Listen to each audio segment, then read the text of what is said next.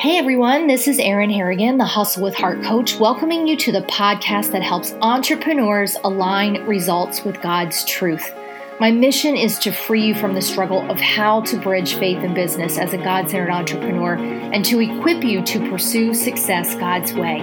When that happens, we experience the joy of building a fruitful business that honors Him and serves His people. So let's get started.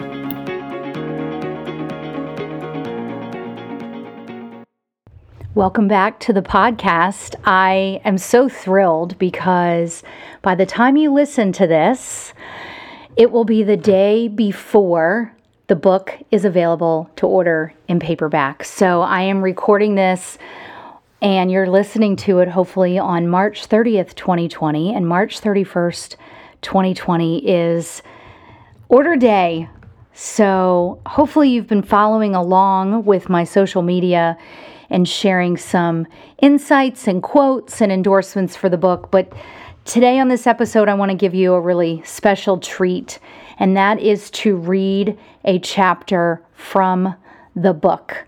And depending on how this goes, maybe the next few weeks of our episodes, other than our Hustle with Heart interview series, I will record another chapter or two. So this is from chapter 3 in part 1 of Pursuing Success God's Way, a practical guide to hustle with heart.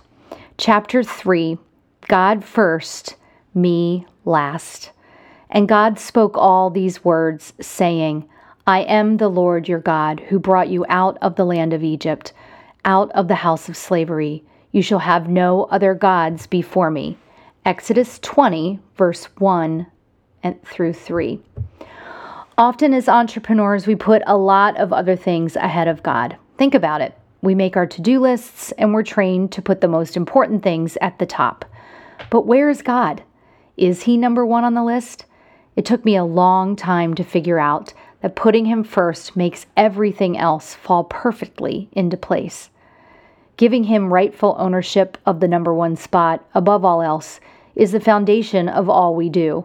It was so important, God made it the first commandment, Exodus 20, verses 1 through 3. This commandment means we are to desire nothing else but Him because we need Him above all. He expects that no other gods will be worshipped alongside or in addition to Him. It is His design for us. He made us to need Him and lean into Him. As entrepreneurs, the goals we set, the vision we have, the work that we do, everything starts and finishes Alpha to Omega with our Lord. Easy? No. But let's think about it this way. What on earth would we put before God? Well, as author Lisa TerKeurst said in a 2019 social media post, whatever we chase, like it or not, gains our full attention. I know, ouch, right? Good thing His mercies are fresh every day because we sure do need them. Seek Him first. In Matthew 6:33, Jesus reinforces that first commandment with His clear instruction, but seek first the kingdom of God and His righteousness, and all these things will be added to you. All those things are the everyday things God knows we need, and He provides, yet we waste time trying to obtain. While Jesus said it, I believe it, and that settles it, the world is really good at making this instruction fit what we want it to mean. So if I ask Him first, He'll give me all those worldly things I want? The answer is no. Jesus isn't talking about wealth or stuff. This isn't a put it out there in the universe and it'll come to you thing. It is fully about abiding in the vine, seeking His way, and the vine providing all we need. It is how we are called to live. It is how we are called to do business, to put nothing ahead of Him. Because if we don't seek Him first, we're going to get lost and distracted without a plan, like traveling without a GPS. Lost and distracted is where the enemy wants us, and we cannot do effective work for the kingdom if we are distracted, discontent, and doubtful. This instruction is not conditional. It does not say, if you seek me first, then I will give you all of this stuff. It is an unconditional promise Jesus is reminding us that there is nothing we need beyond what the Lord can give us, even if we think there has to be more, because we see and hear the more mantras, such as, "There's so much more. Don't settle, go after it. You deserve more. You're made for more." The distinction is this: we're made for God's more. We're called to live all out in full devotion to Him. That is not the same as the more mantras. When we seek Him first to be the center of our business, it means we are delighting ourselves in Him. When we do that, He puts the desires in our hearts that align to His purpose. Psalm 37:4. Our business is one way He gives us to live out His desires. Seeking is Jesus' call to action. It's not sitting idly by to see what God will give us. Seeking requires movement. We seek by getting into the Word and being in prayer. We seek by showing up every day and letting the Holy Spirit empower and equip us to do the work that God has given us to do. Seeking is the action we take first and foremost every day. It is putting our faith into action, because only in action does faith work in our lives and enable us to impact the lives of others. Aside from the promise Jesus gives us, why else do we want to seek Him? I mean, we've got our business plan, our system, and our laser-focused to-do list. Shouldn't we handle this on our own instead of bother God with it? I don't know about you, but left to my own devices, I'm easily distracted on the best of days. Squirrel! Let alone on a stormy day of mind trash or during a strong gust of the wind of rejection. I need an anchor to keep me focused, weighted to withstand the storm and the wind. I need nourishment from the vine, and that enables me to yield fruit that doesn't allow me to wither. Seeking is not about doing enough to check a box. As it says in Jeremiah 29:13, "You will seek me and find me when you seek me with all your heart." This means not letting anything get ahead of seeking Him first, not our business goals, our daily income-producing activities, or even our family. It doesn't matter if you carve out 5 minutes or 30 minutes. Protect the time you spend seeking. I promise you there will be time, more than enough time, in your day to do the work that needs to be done after you spend time with Him. The work, the system, the steps to take all provide a great practical roadmap, and His instruction is to lay it all at the foot of the cross and seek Him to guide us along that map. It might be simple prayers like, "Lord, where do you want me to go with this roadmap? Whom can I serve today? How does this fit into your purpose for my business?" For me, it's a simple prayer. "Lord, use me today and help me find one more I can serve." Seek Him first and listen for His voice. I promise when you seek Him first and ask in accordance with His will, He will show you the right next step to take. Matthew 7, verses 7 and 8. When He's given you the direction, the next right step is obedience. Seek, listen, then obey. Show me your ways, O Lord. Teach me your paths. Lead me in your truth and teach me. For you are the God of my salvation. On you I wait all the day. Psalms 25, verses 4 and 5, New King James Version. Dr. Stanley comments on Jeremiah 29:13. What do you mean when we say we are seeking the Lord? It does not mean that we're seeking something from Him, but rather we want to know Him. Do you really want to know the Lord and His plans for your life? If necessary, God will move heaven and earth to show you His will. Therefore, seek Him and obey whatever He tells you to do, for you will find Him and your obedience will surely bring blessing. The actions are simple: seek, listen, and then obey. We commit to obeying Him, knowing that the Lord knows how to best lead us no matter what happens. It all starts with us laying our will on the altar at the foot of the cross and letting Him guide us in moving forward.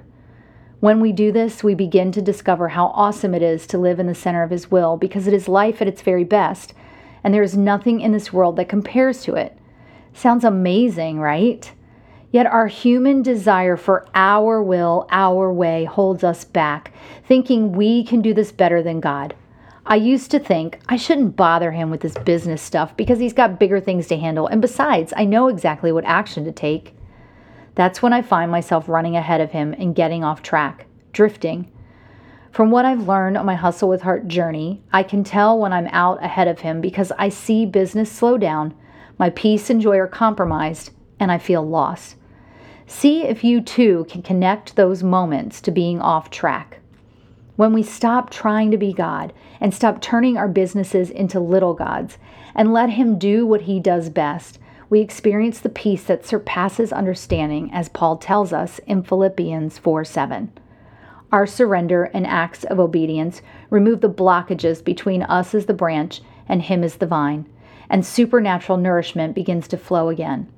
To reiterate, we see connections made, new opportunities arise, doors open. Obedience is not saying, Lord, listen, here's what I want to do and what I want to accomplish. I'm going to tell you what I want you to bless, and you can show me how to make all that happen, and I'll do what you say.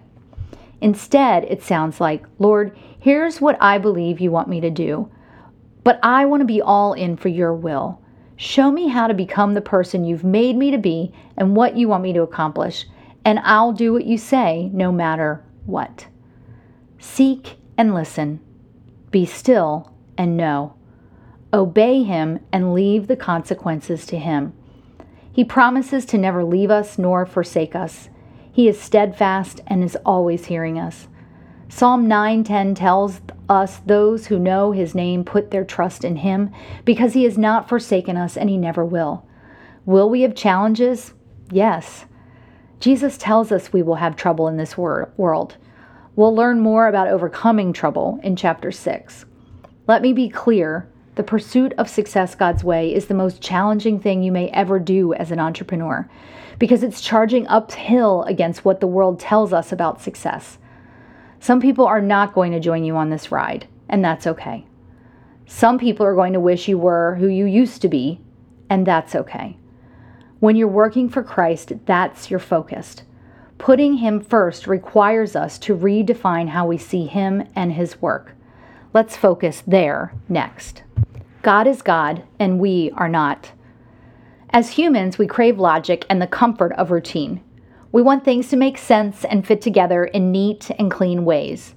I don't know about you, but I spent a lot of time looking at things that happen in my life, trying to connect the dots and find meaning. We make plans, designate which path we want to travel, and in many businesses, we're taught a logical path or system to make it happen. The system gives us guardrails. Personally, I like that because I want to control as much as I can on my own.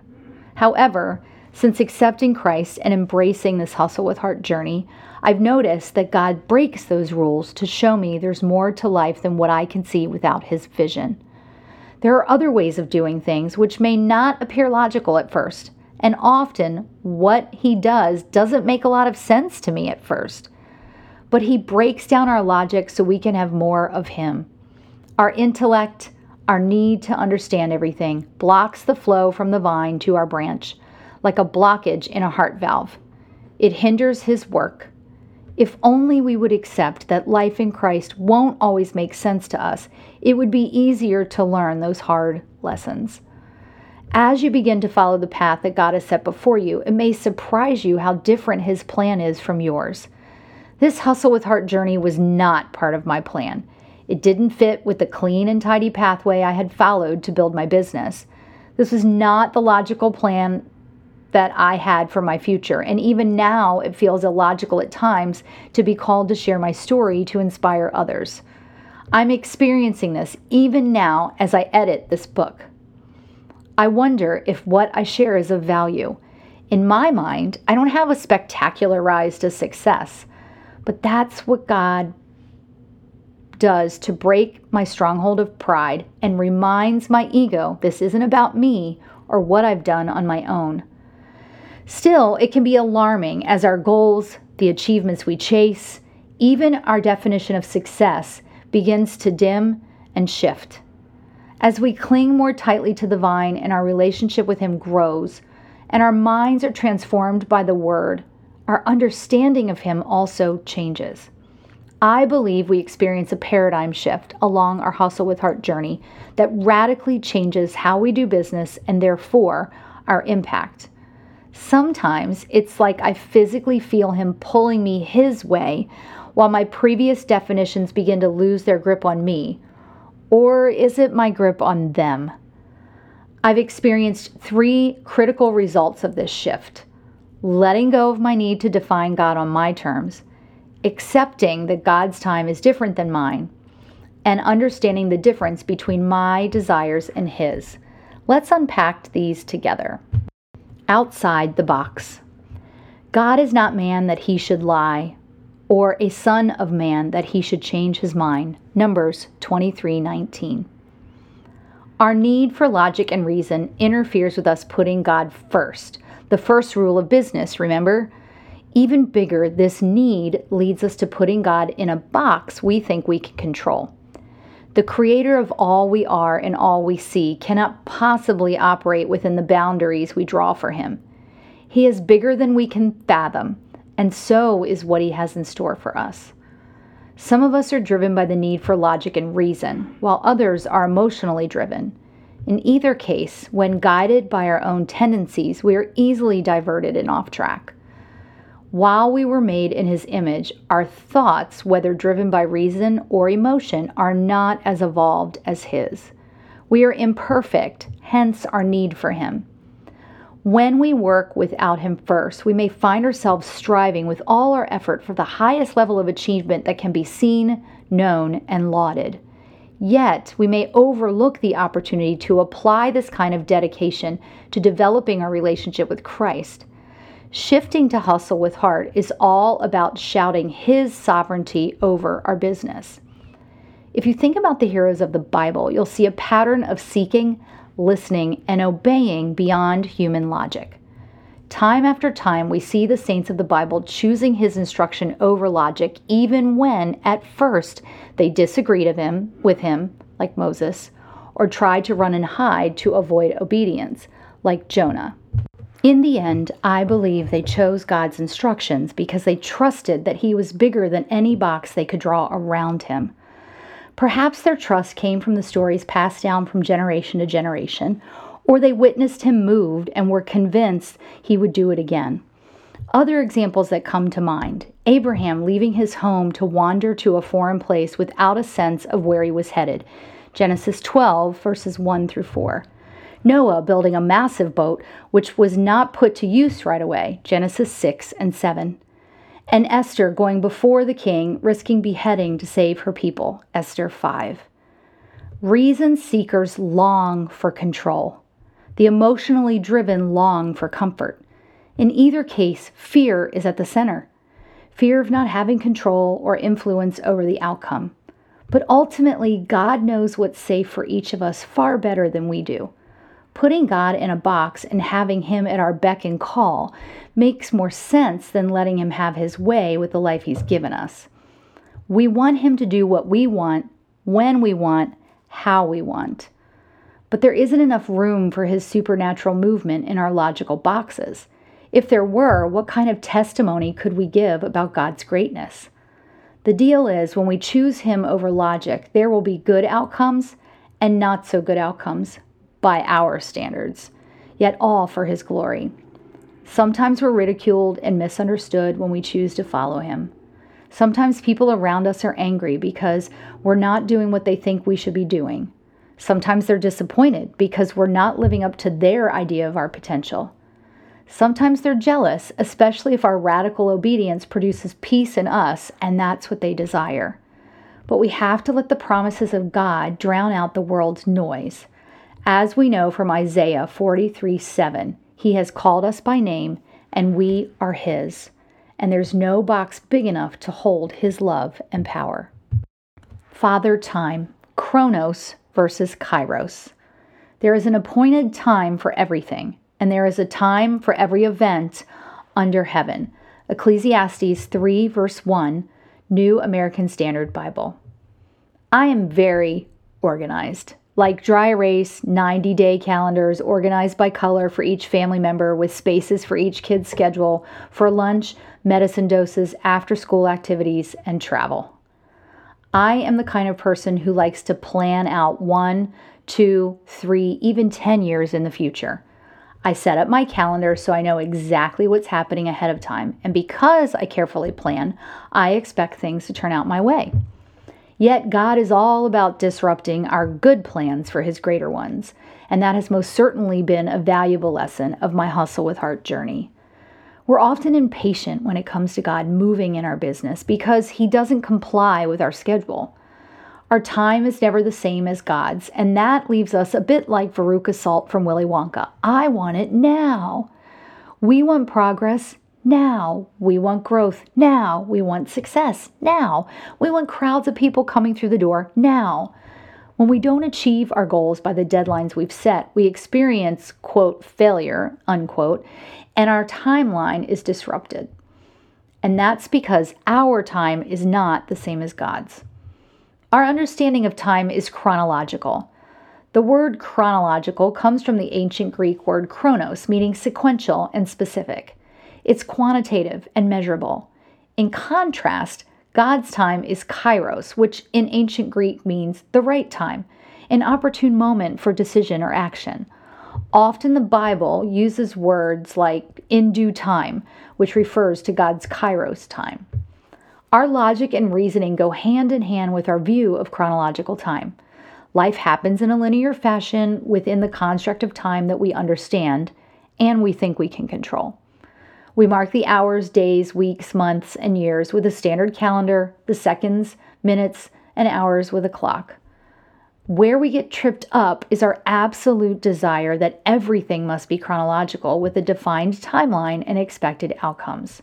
However, as God-centered entrepreneur, God calls us to work in his time. Think about the seasons for a farmer. There is a time to plant and a time to harvest. No one can be harvesting all the time. The same is true for us. We have to allow the seeds we plant through our action to take root. We have to water and care for them and then wait on the right time, kairos time, to reap our harvest. The problem is we don't want to wait, and when things don't occur within our time frame, we start to second guess everything we've done and planned. Sometimes even God's faithfulness. When we fret about how much we're able to get done or squeeze in, thinking that effectiveness equals doing more and cramming more in, we miss the point of biblical effectiveness. I used to thrive on filling every bit of white space on my calendar, and then I'd get frustrated that I had too much to do. When we tap into biblical effectiveness, we're able to embrace kairos time, acknowledging God is the one in charge. It is then that we make room for his supernatural work to open doors that no one can shut, no matter how hard we try to shut them ourselves, and to shut doors that no one can open, no matter how hard we try to pry them open. We can see and experience what effectiveness looks like to him when we stop limiting him by overfilling every spot on our calendar and thinking only our actions can fix everything. We need to leave room for God to be still and know that he is God. Being still is hard for entrepreneurs. Kairos is also about symmetry. It's about all things working together at exactly the right time. Mentioned 86 times in the New Testament, Kairos is talked about as fullness of time, when God brings to harvest or brings to fruition his promises for us. Concepts like time being fleeting or designing our time originate in the Word. Paul tells us to make the most of our time, being wise in what we trade it for, Ephesians 5, verse 16. Dr. Stanley comments on Ecclesiastes 3:1, God sets an appropriate time for everything at the right time. Christ was born at the right time. He lifts us up and we cannot run ahead of his timing. His blessings are always worth the wait. The paradigm shift is in accepting Kairos time, remembering that our God, our Father of time, who knows every hair on our head and predestined us for good works, is always working on our behalf. His clock, calendar, and calculator are aligned with his goodness, and they are always perfect. For in due season we will reap if we don't lose heart, Galatians 6, verse 9. There is a harvest coming, and our business positions us to be his co-laborers for his eternal harvest. As we run this race of humanity, he will provide milestones for us to rejoice in, a flow of business, supernatural connections, and accelerated growth, all in his good time. The desires of our heart. Delight yourself in the Lord, and He will give you the desires of your heart. Commit your way to the Lord, trust in Him, and He will act. Psalm 37, verses 4 and 5. Speaking of wanting what we want, when we want it, if we were to cherry pick this scripture for our own purposes, we may misinterpret it to mean that delighting ourselves in Jesus means He'll give us everything we want. We could also cherry pick Matthew 6:33 or Matthew 7, verse 7 and 8. But in our AD life, Jesus changes everything. The way we see things, the way we encounter Him, the way we experience God moving in our business, the way we work, the goals we set. What also changes are our desires. The desires of our heart change for two reasons. First, because we desire Him more than anything, He comes first. Second, the desires planted in our hearts are no longer ours, but those He places there or gives us. Those desires are aligned to His plans for us. Throughout Scripture, we read of how God changes the hearts of kings, and Proverbs 21:1 says, "The Lord controls rulers just as He determines the course of rivers." Knowing this, surely we can see that our hearts are subject to His command. He gives us desires, placing them in our hearts, causing us to desire His best for us, to seek out His best, and to listen for His instruction in attaining it. Then what follows is logical. We obey by committing our work to Him and trusting Him. For when we do, He will fulfill those desires He gave us. After all, the Latin root of desire is desire, meaning of the Father. How perfect that the desires of our hearts are of our Father. For me, these three parts are foundational to putting Him first, and I invite you to apply them to your Hustle with Heart journey too. Obedience to the first commandment, Exodus 20, verses 1 through 3, gives us new lenses through which we see everything, ourselves, our goals, our pursuit of success. It's like Ben Franklin's glasses in the movie National Treasure. As the lenses move, we see His purpose in bright technicolor hues that we couldn't see before. As we mature in our spiritual journey with Him, the lenses change and our focus becomes clearer.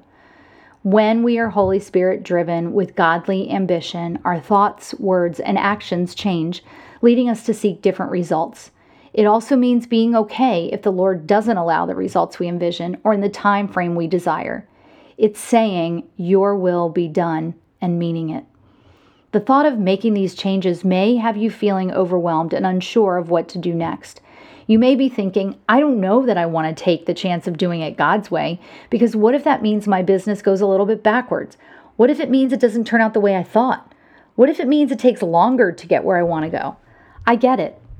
I ask those what if questions too. The point is, it's not about the way we want things to turn out. It's not about our timeline in reaching a milestone. It's not about our business moving forward or backward by our definition. It's about His desire for us to build a business that honors Him and serves His people, to glorify Him and impact His kingdom.